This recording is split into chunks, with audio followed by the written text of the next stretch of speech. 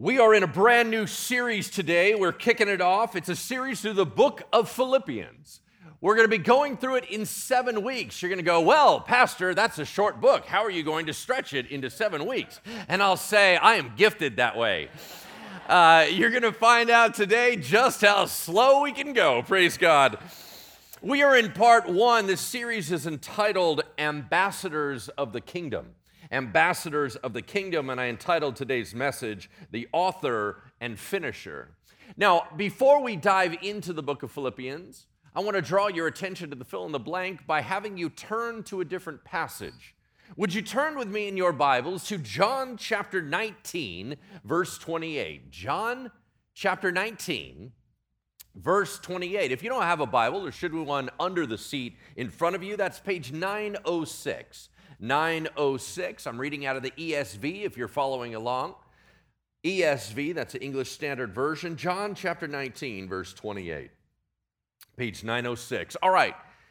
Most of you are familiar with this story. If you are a Christian, you know that this is the last few moments of Jesus Christ's time on the cross. He has been crucified, and he is just about to finish that process. Here's what it says. It says, after this, Jesus, knowing that all was now what? Finished, said, to fulfill the scripture, I thirst. A jar full of sour wine stood there, so they put a sponge full of the sour wine on a hyssop branch and held it to his mouth. When Jesus had received the sour wine, he said, it is what? Finished. And he bowed his head and gave up his spirit. What was finished? We're 2,000 years later. A lot of stuff still happened. He is about to die for the sins of mankind. What was finished?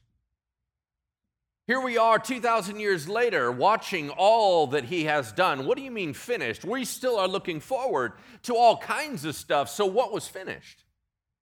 When God says it's finished, it's finished. So what was finished? Well, I got a little list for you. Here's the way I see it. Jesus had finished living a perfect life so that he could trade for our damaged one, our traumatized one, our sin-filled one. He did everything perfect so that we could have that righteousness. He finished raising up the foundational pieces of what would become the church, his body here on earth when he goes to heaven. He had finished all the preparation to walk into death, to die for the sins of mankind. He finished demonstrating that the kingdom of God has been launched once again here in this world, and the gates of hell would not prevail. He had finished both a demonstration of what the Father is really like, while at the same time simultaneously showing us a demonstration of what good humanity would really look like following the Lord. You see, the fill in the blank on the sheet in front of you or on your app is this. God finishes what he starts. God finishes what he starts. In this brand new series, we're going to follow the theme of the year, right? Year of the King. We know who the true King of all creation is, and that is who? Jesus Christ. Amen? Amen. We got that one nailed down. We know what the kingdom of God is. The kingdom of God is anywhere that his influence is happening. Anywhere that he rules is the kingdom of God. That can be within me, that can be within our church, that can be within your home, that can be within a neighborhood fully sold out to him. Wherever God is being glorified, we have the kingdom of God. All right?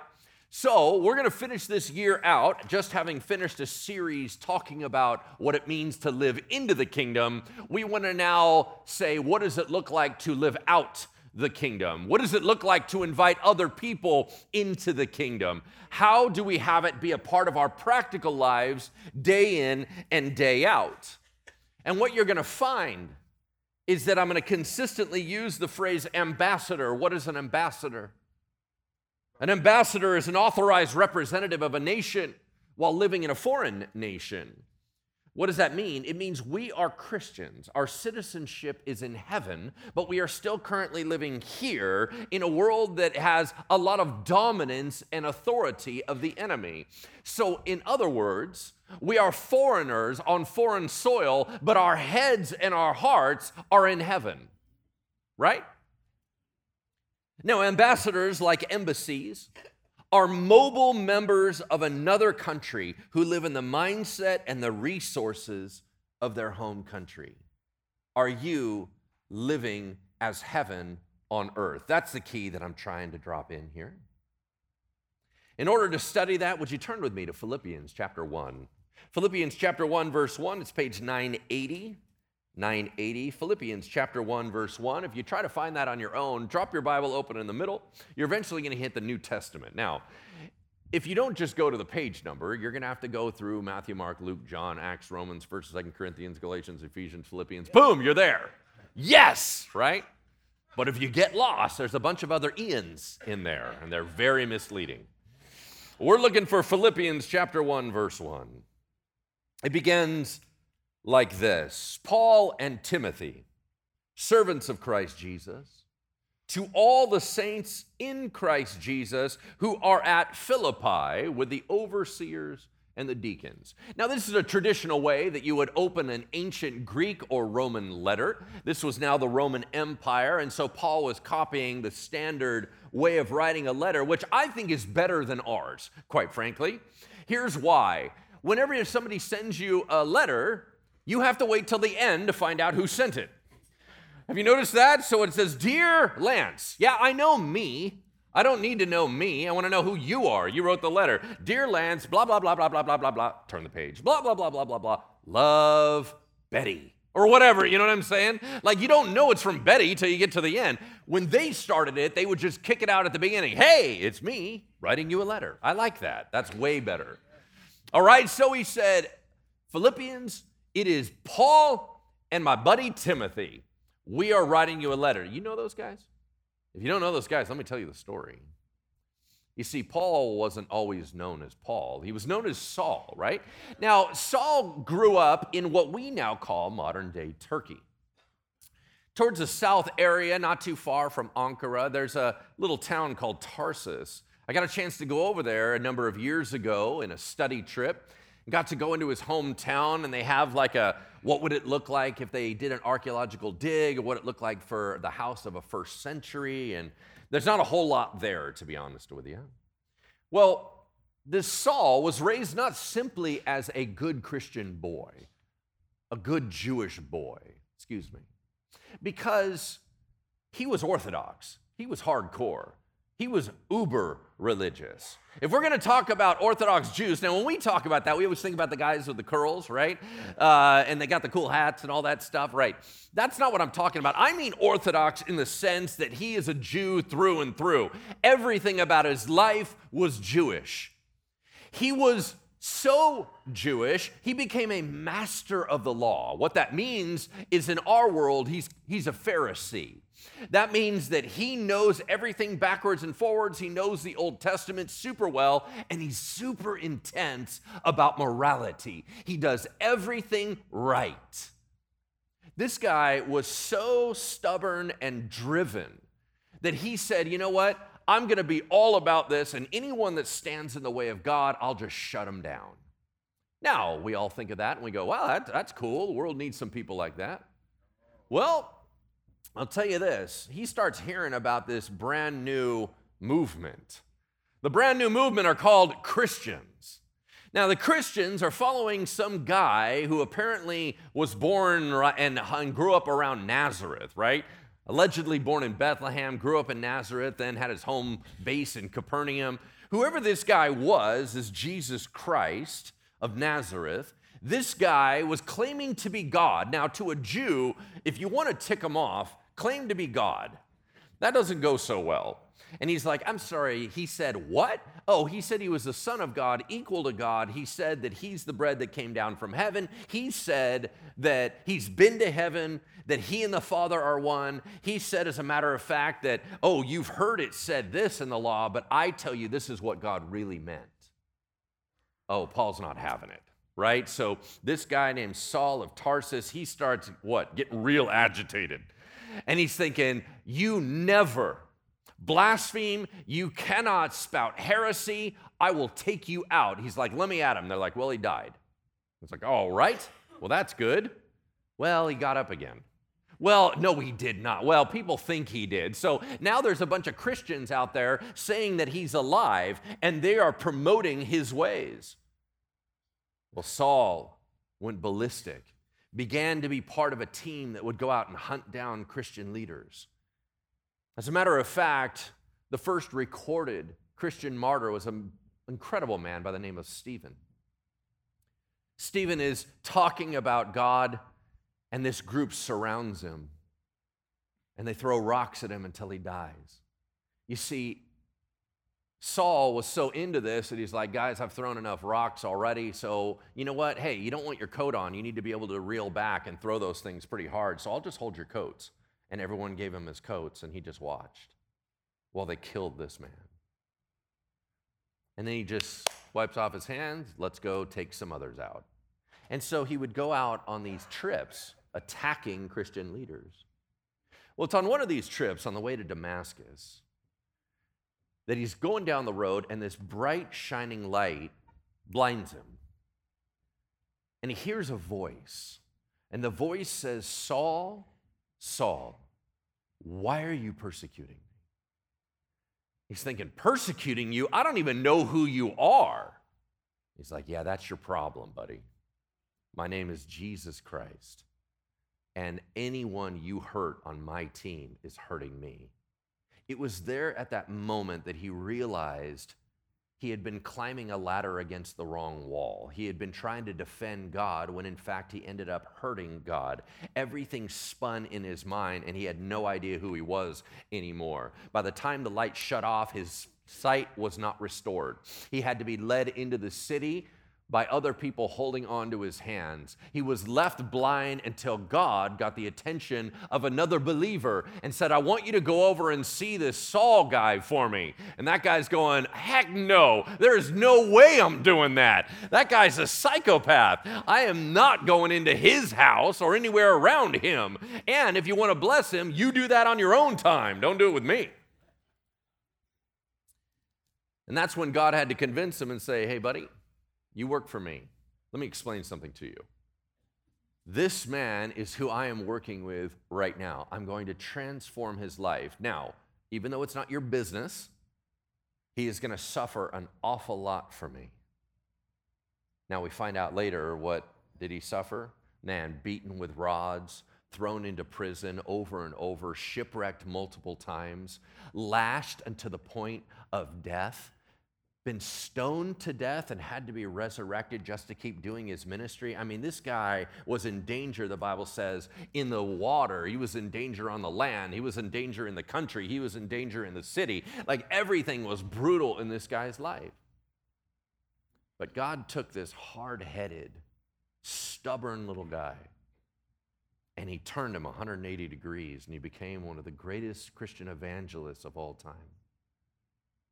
He changed his name to Paul because he felt like he was living out a new identity. Who do you think is untouchable by God? Who are you praying for that you're going, man, they're never going to get saved? I can tell you right now, they're not a harder case than Paul. Because he went from a Christian killer to an evangelist in a very short amount of time. You see, Paul called himself the chief of sinners. He said, you know what? When I look out and about and all the stuff that I've done, I weep. Because you know what? The rest of my ministry life, I've had to go around the world, all the people I scattered out there, all the people that I hurt. I have to go and minister to the families of people that I not only threw in prison, but some of them I murdered. So bottom line is, I feel like I'm the worst guy in Christianity. If God can save me, he can save anybody. Do you think that you're the hard case? That somehow God can't forgive your sins? That if Pastor Lance really knew what you did, I would agree with you? No, I don't agree with you. I agree with Jesus Christ. And what he says is wherever sin abounds, grace abounds more. That's what I know. There is no one that is too far from the hand of God. There is no one that has done too much that God cannot redeem. So I'm going to tell you right now, I don't care what you did. It doesn't even matter what you did. It matters what he can do. Amen? Amen. Praise God. That's Paul. Who's Timothy? Well, Timothy is his right-hand man. It's his protege, his apprentice. Picture this. So there's this young guy growing up, and his dad's kind of out of the picture. He's living kind of with his mom and his grandma. They're fired up for God. And so Timothy is just this soft-hearted, kind of totally different personality than Paul. But one day, Paul comes through town, and he ends up preaching the gospel, and Timothy's like, dude, I am in. I am all Christian all the time. That's awesome. Well, by the time Paul comes on his second missionary journey, he comes through and realizes how much this young kid is all in. And he's looking at him and going, man, you are gifted. You and I are not the same, but dang, I know God has anointed you. I've laid my hands on you. I know you are gifted. I know you're ready to go into the ministry. How about you follow me? How about you become my apprentice? How about you become my protege? And indeed, they fused together and they continue doing ministry moving forward. And what's intriguing about it is this is kind of how I picture their conversation at the beginning. That he would say, Timothy, it's going to be hard. And he's like, yes, sir, it'll be very difficult. I'm willing to do anything for you and Jesus Christ. Paul's like, you do understand, dude, people are going to try to hunt us down. They're going to try to shut us down. We're probably going to be in prison together. It's going to get ugly. No problem. I can handle anything God throws at me. All right, well, you're going to need to get circumcised. Well, sir, I'm out. So probably not the best choice right now. I think that mom actually has some things I need to get done. And right? He did anyway, and he joined in. You see, they were so tight together, and he had learned so much from Paul, that as a matter of fact, whenever Paul had a super big problem, like he had a church that was like on the midst of exploding and falling apart, and it was a terrible situation, who would he send? Timothy. Why? Because Timothy was as good as him being there himself. Man, when you got somebody that is so trained up in your way, when somebody so follows your example to the hilt, man, you can send them anywhere. And Timothy was real special to the Philippians. And so when he launches a letter, he said, hey, it's me, Paul, writing the letter. You know my buddy Timothy. They're like, yeah, I love that guy. He's like, great. Well, we have some things that we want to talk to you about. That's how the letter begins. Paul and Timothy, does it say servants of Christ Jesus? Is that what it says? You sure? Well, that's what it says in your Bible. Let me ask you a quick question. What do you call someone that is owned by someone else? Slave. You call him a slave. So the word is actually better slave. Now, slavery in the first century is different than the horrific slavery that happened on American soil. American soil is the nastiest of types of slavery. Whole different ballgame. In the first century, slavery was the majority of the Roman Empire. So it ended up being a bit more where people could still accelerate and rise up and be, used at the highest levels. So they started calling it kind of like a servanthood concept. But make no mistake, you're owned. You don't get to make your own decisions for your life. Anything that happens with that is a slave. They use that word. How do they define themselves? Slaves of Jesus Christ. What does that mean? It means Jesus set me free and I willingly laid it all down in front of him. I'm all about submission. I'm all about whatever he wants. I don't even have an agenda. You want to talk about what my agenda is? It's whatever Jesus wants today. That's it. I don't have another plan. I don't have another life. I'm not building any other kingdom. It's all Jesus or nothing. That is my world. There is no way for me to be able to tell where Jesus starts and I stop. So if you want to know me, I'm a slave of the King. That's it. Man, how powerful is that? Paul and Timothy, slaves of Christ Jesus. If you take notes, I want you to write this down. The best ambassador is one who embodies the home country. The best ambassador is one who embodies the home country. You see, we have missional communities here at Bridgeway. It's our version of small groups. And we assembled a bunch of them together for some of our series where people could process sermon stuff. Some of you have been involved in those in our last series. We're doing it again with this Philippians series. So if you're not in a group, Man, it'd be great for you to get into a group. You just go on our website, bridgeway.church, but you just put /MC for missional community, and you can connect in with Miss Heather Johnson. She'll get you plugged in. I'm in one of those groups myself, which, by the way, is super awkward for me, because in those groups, we watch clips of me. Man, that is so messed up. And so I'm in one with Pastor Brian Kiley and a couple of the other guys, and sure enough, they're like, so what he said I'm like, what do you mean what he said? I'm right here, right? So I have to watch my dumb video, and I'm like, why are you walking like that? Why are you talking like that? What is wrong with your clothing? So I'm overanalyzing myself, and they're like, let's talk about Jesus. So anyway, but what's so awesome about being in a group is that, because whatever I preach, I have to live. Whatever I preach, I have to internalize. Well, a lot of the time, I'm so worried about getting it right to get it out to you, I don't have time to sit in it. And so being in a smaller group setting where I can actually process it with other believers is probably the best way for me to grow, right? So because of those groups are going to continue on through this series, I'm going to give you a couple things about what you're going to be talking about in your group. So I just said the best ambassador is one who embodies the home country. So here's what you're going to be talking about in your groups. How well do you embody the home country of heaven here on earth? How well do you embody the home country of heaven here on earth? Are you so earthly that people don't even know you're a citizen of heaven? Does everybody come to you only for earthly advice? Or can they come to you for supernatural advice? If someone needs prayer, will they bypass you to get to somebody who's really into it? Y'all following me? This is the question that we need to discuss with one another, because our job is to be ambassadors and representatives of our home country of heaven. Everybody should know that, including our neighbors. All right, so let's continue on.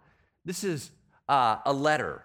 He's writing a letter. Who's the letter going to? This is very, very personal. About 10 years before this was written, Paul had planted this church personally.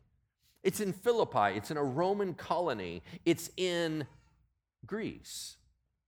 And he wrote this, so I'll talk about it a little bit. So he wrote it, he said, to all the saints in Christ Jesus at Philippi. What's a saint?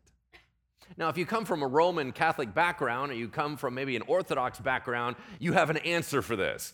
It's kind of like the people that are set apart. They're a special group of people. Well, let me tell you what the Bible says. The Bible says that a saint is anyone chosen by God and set apart for his purposes. What are his purposes? To live as Jesus would in this life. So you know what a saint is? It's you. That's the thing. See, we're saints. Now, there's this kind of overused example, which I'm going to use it again. Back in the day, all these pastors used this, and I thought it was super cute. There's a story about the little kid that was in an old church where there was stained glass everywhere. And he used to look up, and it was a Catholic church, so he would see all the saints around in the stained glass. And he loved to see it in the morning because it was all beautiful and lit up. And so the priest said to him, he said, hey, does anybody know what a saint is? And the little guy said, yeah, the saint is anyone that the sun shines through, right? And it's the idea that what you want to talk about who we are. You're a saint. Why? Because the sun shines through you, right? That's it. A saint is not special in who they are. It's special in who he is. We are called jars of clay, but we're filled with the most glorious of all creation. We're filled with the glorious of the uncaused cause, the prime mover. We're filled with the power of the Holy Spirit and his presence. That means that we're shining. So if he can shine out of you, you're a saint. That's just how it works. He said to all the saints, you're going to hear the phrase all and every and us. You'll keep hearing plural phrases. Why? Because later on in the letter, you're going to find out this church was struggling with division. And so Paul wanted to be real clear up front. We're all in this together. Everybody is in the same boat. He's going to highlight a couple functions, overseers and deacons, but I'll tell you what those are in a moment. Where do they live? They live in Philippi. Now, if you're not good at geography, let me give you a little picture in your mind. Picture a wishbone where the connector's at the top and it kind of spreads down to the right side and the left side. On the right side in the Mediterranean world, on the right side is Asia Minor, which is basically Turkey. Turkey goes off to one side, and then Greece is the other side, and it goes around the Mediterranean Sea. So you have these two areas. Now, once again, I got a chance to go over there, and you know what Turkey looks like? Greece. Great, except it's cheaper. So anyway, we got a chance to go there, and we went up one side. Now, the Greeks and the Turks do not get along. Now, they have not got along ever, but they still don't get along. How do I know that? Because they don't work together. When we had our bus go all the way up to the bridge that was between Asia Minor and Europe, we had to get off our bus, take all of our luggage, and walk it across a bridge because they do not connect. We went all the way across the bridge on our own and had to reload onto another bus, and then we could start hanging out in Greece. Now, if you really want to tick off a Turk, here's what you do. You go, man, I love the Greek Isles. Because they call them the Turkish Isles, and they've been fighting over them forever. So please don't say that, right? Is you realize this whole area of the world where two continents are coming together is a big deal. Right when you cross into Greece, you come upon Philippi, not too soon thereafter. Philippi was named after Alexander the Great's dad. What's his name? Philip. Yeah. So it's called Philippi, right? Which, very simple, very easy. But it was Roman. It was a Roman colony. It was a big deal. Everybody had Roman citizenship. It was a big deal to the Roman Empire to have an outpost out there. It was in the general region of Macedonia. Why is Paul there? Well, it's actually a story told in Acts chapter 16. Let me just read it to you. So, setting sail from the beach of Troas, we made a direct voyage to Samothrace, and the following day to Neapolis. From there to Philippi, which is a leading city in the district of Macedonia and a Roman colony. We remained in this city some days, and on the Sabbath day, we went outside the gate to the riverside, where we supposed there was a place of prayer. And we sat down and spoke to the women who had come together. One who heard us was a woman named Lydia from the city of Thyatira, a seller of purple goods, who was a worshiper of God. The Lord opened her heart to pay attention to what was said by Paul, and after she was baptized and her household as well, she urged us, saying, if you have judged me to be faithful to the Lord, come to my house and stay, and she prevailed upon us. You know why this is so significant? It's the reason we are having church right now. Why? This is the first church in Europe. This is the first Christian church established in Europe. And the whole thing is we all came and brought it over from Europe and brought it here to America. The whole reason we have Protestant Christian churches is this church right here. Who did it get started with? A small group of women at Starbucks. That's how it went, right? These women came together at the riverside edge. It was only women. The first church of all of Europe was only women. You see, Paul came in and Lydia was like, man, I can do this. Let's do it at my house. I got a big enough house. She was a dealer in purple goods. Why is that important?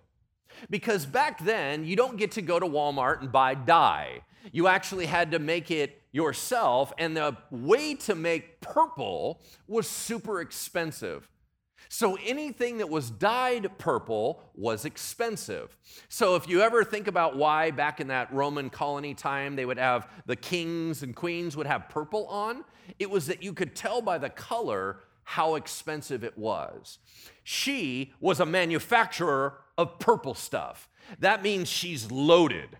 She has a whole household. She has all these servants and everything else. She's got a big place. She's like, Paul, let's just launch this whole thing at my house. And sure enough, he planted it there. So I want you to know what we owe our history to. A big group of women that said yes to Jesus Christ. And welcome to today. Amen? Amen. Praise God. Well, he said, I'm writing to the overseers and the deacons as well. And this is where some of us go, oh, now we're getting into church structure. All right, now we're talking about the big dogs. Hold on. The word for overseer is the word where we get bishop from. And you're like, oh, I know that. Those are the guys with the big hats, right? You're like, that's kind of a cool thing. Like, he's probably a big deal. You know what bishop means? It means the one who cares for someone. That's all it means. And then it talks about the deacons, diakonos in Greek. You know what that means? The one who serves. So who are the big dogs of the church? The care for ones and the servants. If you want to talk about structure in a church, you want to talk about who's a big dog, you're simply talking about who serves more. That's it. It's just serving. It's interesting. I was recently in a meeting where we were talking about some high-level stuff with a local New Testament scholar, and he said something that stunned me. He said, whenever we're talking about church and someone in church is arguing about their rights, we're no longer talking about Christianity. Because the whole idea of my rights to lord something over you instantly negates Christianity. Because Jesus said, the Son of Man came not to be served, but to serve. So he set this concept of we're not going to play the power game at church. We serve one another. That's how it goes, right? It might be well for us to be thinking about that when we start trying to figure out who should jockey for position in what area of the church. No. We're all in the same boat. Let's just get this stuff done together. Amen? Amen. Now, go to verse 2. Amen. Thank you. We're flying. Verse 2. Grace to you and peace from God our Father and the Lord Jesus Christ. I thank my God in all my remembrance of you, always in every prayer of mine, for you all making my prayer with joy because of your partnership in the gospel from the first day until now. What did he just say? Grace and peace to you. Now, in that day, all the letters would start out usually with a version of that, but they would say rejoice. So if I was to write you a letter, I'd say, it's Lance talking to you, Bob, rejoice. That's kind of how it would always start. Paul switched it and made it more Christian. He took the word, altered it from its root, and said, grace. What is grace? Unearned favor from God above. You are blessed by a God who reached down and grabbed you. It is not earned by you. It is not maintained by you. It is not because of your works. It is because he is so loving and so filled with grace that he pours it down on his kids. You not only got saved by grace, you are being retained by grace. You live in grace. And he said that makes everything different. Grace to you from God. And that result of that grace is what? The next word, shalom. If you have the grace of God, you have the presence of peace. That means that if God handled everything necessary, you can rest and relax knowing that he will finish it. Does that make sense? Shalom doesn't just mean the absence of problems, it also means the presence of everything you need in God. Imagine that if we only lived in the grace and peace of God, how different our lives would be. So he says, grace and peace from God our Father and the Lord Jesus Christ. I thank my God in all my remembrance of you, always in every prayer of mine. Wait. What did he just say? I thank my God. My God? Let me ask you a quick question. Do you ever use that language? That he's your God? Or are you still playing the game that he's the church's God, or he's your spouse's God, or he's your kid's God, or he's your parents' God, or he's your friend's God, but you don't start using it as a personal, he's my God? Do you understand if all the rest of us were incinerated in this moment and you're here, he is your God? Do you understand he does not just dwell for other people, he's here for you personally. That I want you to walk around with the idea that you are a child of God. That makes him your father. That's the personalness that we need to be walking with, that it is not simply a religion, it's not a system, it's not simply a faith, it is a relationship with God. He's your God. Don't let anybody else take him away from you. He's your God. So he says, I thank my God for your partnership from the beginning till now. Well, you realize in the beginning, it started with Lydia. Lydia was already financing his operation. What you're going to find is there's multiple gifts they gave. They've been funding his operation for about 10 years now. That's a big deal. If you take notes, write this down. The Philippians saw church as a partnership co-op, not a club to attend. The Philippians saw church as a partnership co-op, not a club to attend. What's the difference between a club and a co-op?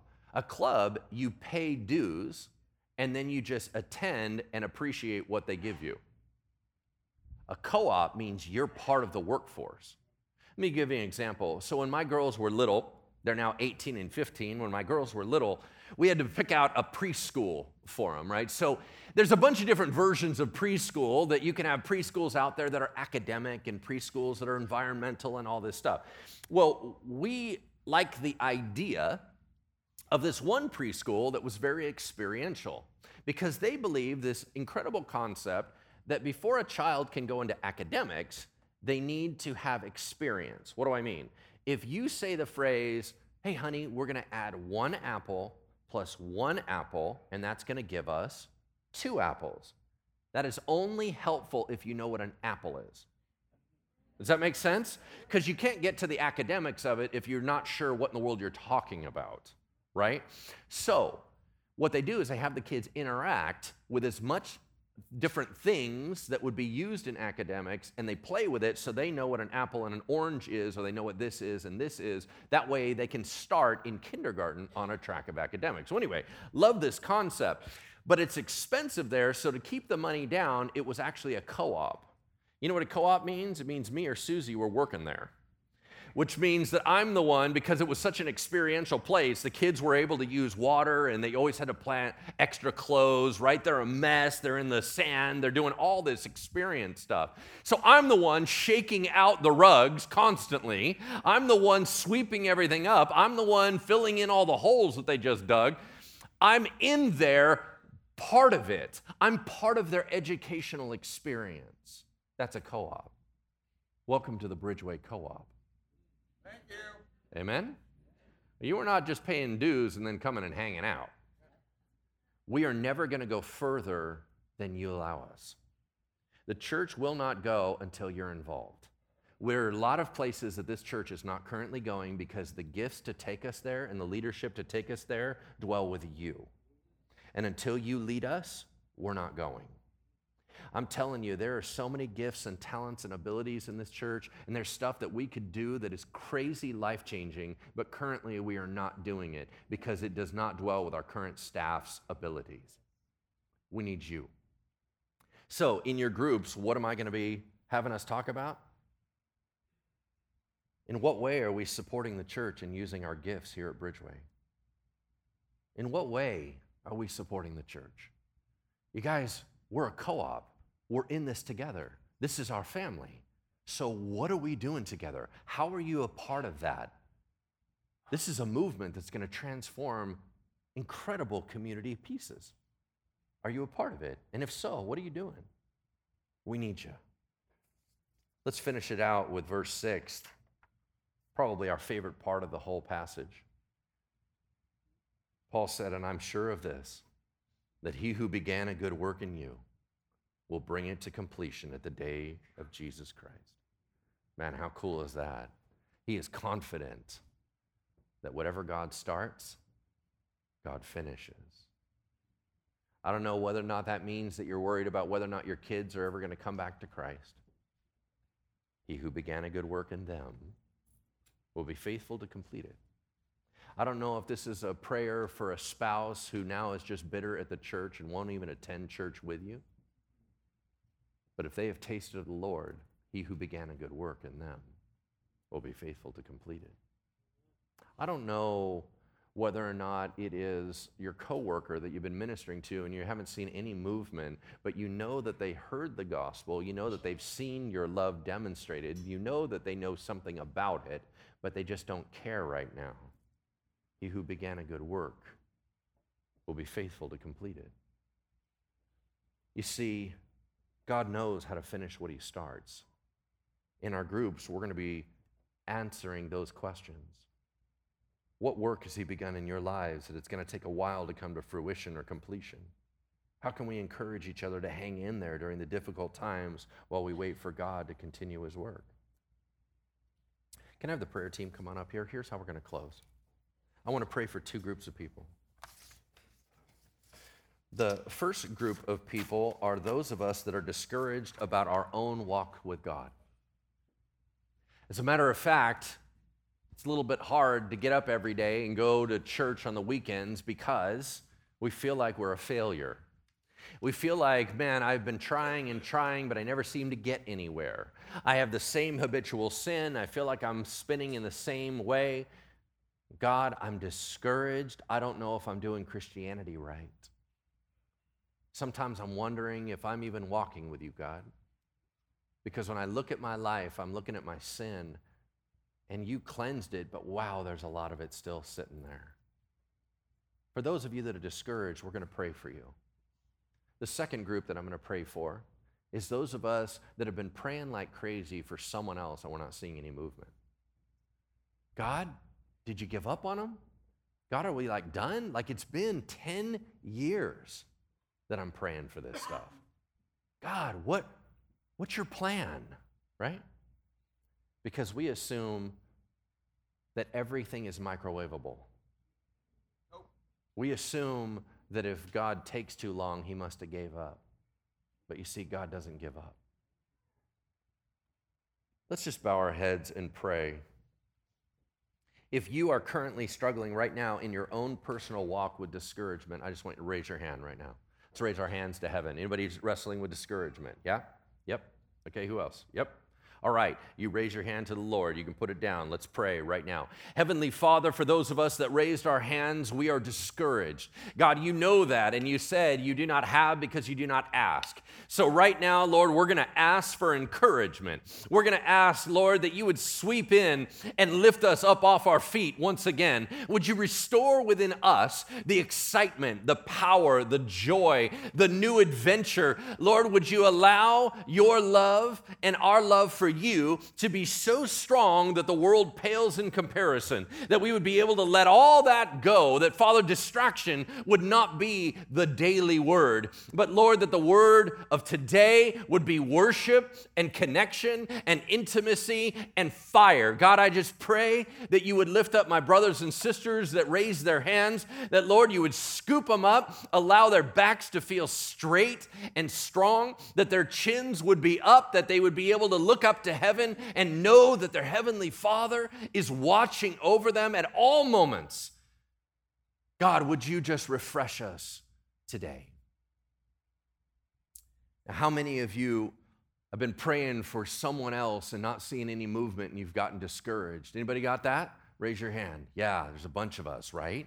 Okay, we lifted that up to God. Heavenly Father, we lift them up afresh to you. To be honest, God, we gave up a long time ago. We thought that you had given up as well. But Lord, you don't give up. You are constantly moving. You are looking for a transformation of the deepest sort. You're not going to rush that. You're not going to ignore that. You're not going to do it in a hurried or a harried way. Lord, we trust you right here, right now, while our head is clear. We trust you on what you're doing with our loved ones, the people that you have placed upon our heart. God, the only reason we're so concerned about it is because you are concerned about it in the first place. So, Lord, we trust you. Would you bring movement in their lives? God, would you show us little indicators, little visions of what is going to happen in the future? Would you give us those encouragements to say, keep praying, my kids, we're going to do this. God, strengthen us today. Lord, would you anoint the altar that as we close this service, all the needs of heaven would be met here in this place. Lord, if there are physical, mental, emotional, or spiritual needs, May the ambassador standing up here for the kingdom be able to deliver from your heart. In the name of Jesus we pray. Amen.